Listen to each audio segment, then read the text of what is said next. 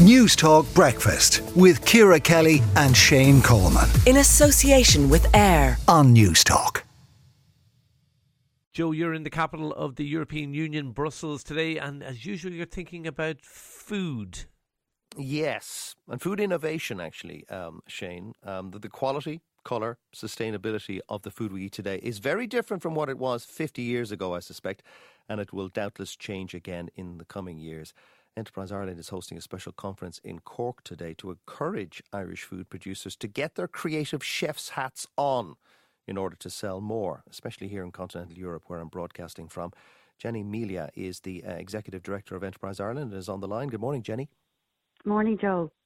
Tell us a little bit more about what food innovation is, because there's only so many things you can do with a carrot or a parsnip, I suspect. Yeah, so it's a little bit wider than the carrot and the parsnip, Joe. So we have an incredibly strong and resilient food and drink sector here in Ireland. In Enterprise Ireland, there's about 58,000 people employed directly by the food sector, and you have in the region of about 135,000 farms then linking into the sector. It's a diverse sector, some very interesting startups coming through, established SMEs, homegrown multinationals, as well as a strong FDI footprint. That's as in food direct investment coming in from other countries and setting down roots in Ireland. In terms of innovation then, it's innovation right through from what you see on the prepared foods section of your local supermarket, to infant milk formula, to new proteins coming through, alternative proteins, and new advanced manufacturing in the food processing factories. And of course, sustainability is driving a lot of innovation across the food sector. I suppose traditionally when you would look at the food and drink sector across Europe, you would put it in the low to medium end of innovation in terms of the number of radical innovations coming through, let's say, versus the life sciences sector or the tech sector.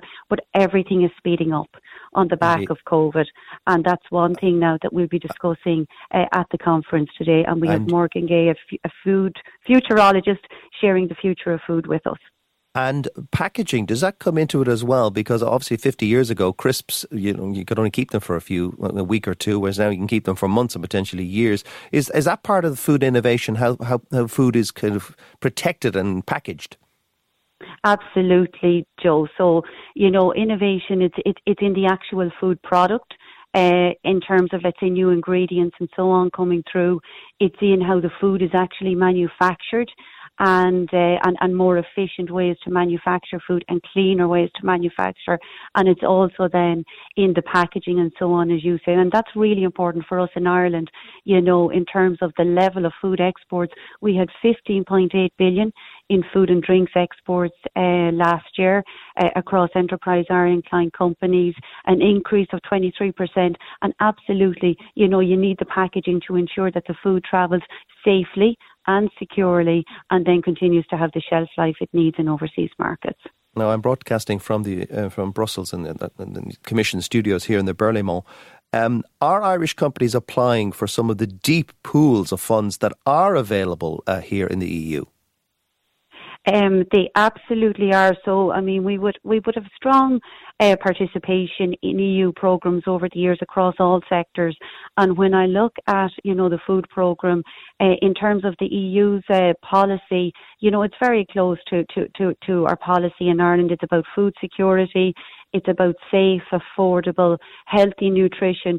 And in terms of the approach that the EU are taking, they're looking at developing talent for the future food industry through things like the Marie Curie programme. They have a big focus on scaling food companies, again, linking back to food security. And we're working closely with the EU then through the European Innovation Council and the various accelerators they have. And then there's the collaborative programmes, where basically, Irish food companies are collaborating with international partners, both on the research side and other companies. And since 2021, somewhere in the region of about 50 million has been approved to Irish food and drinks companies to participate in that part of the programme. And I guess that's a really important part of what we're about down here in Cork today for companies that are starting on the innovation journey.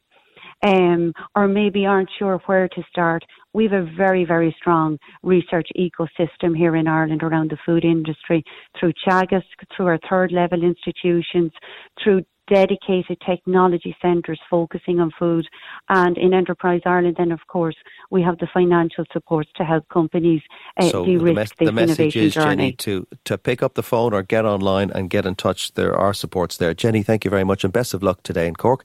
That's Jenny Melia, the Executive Director with Enterprise Ireland.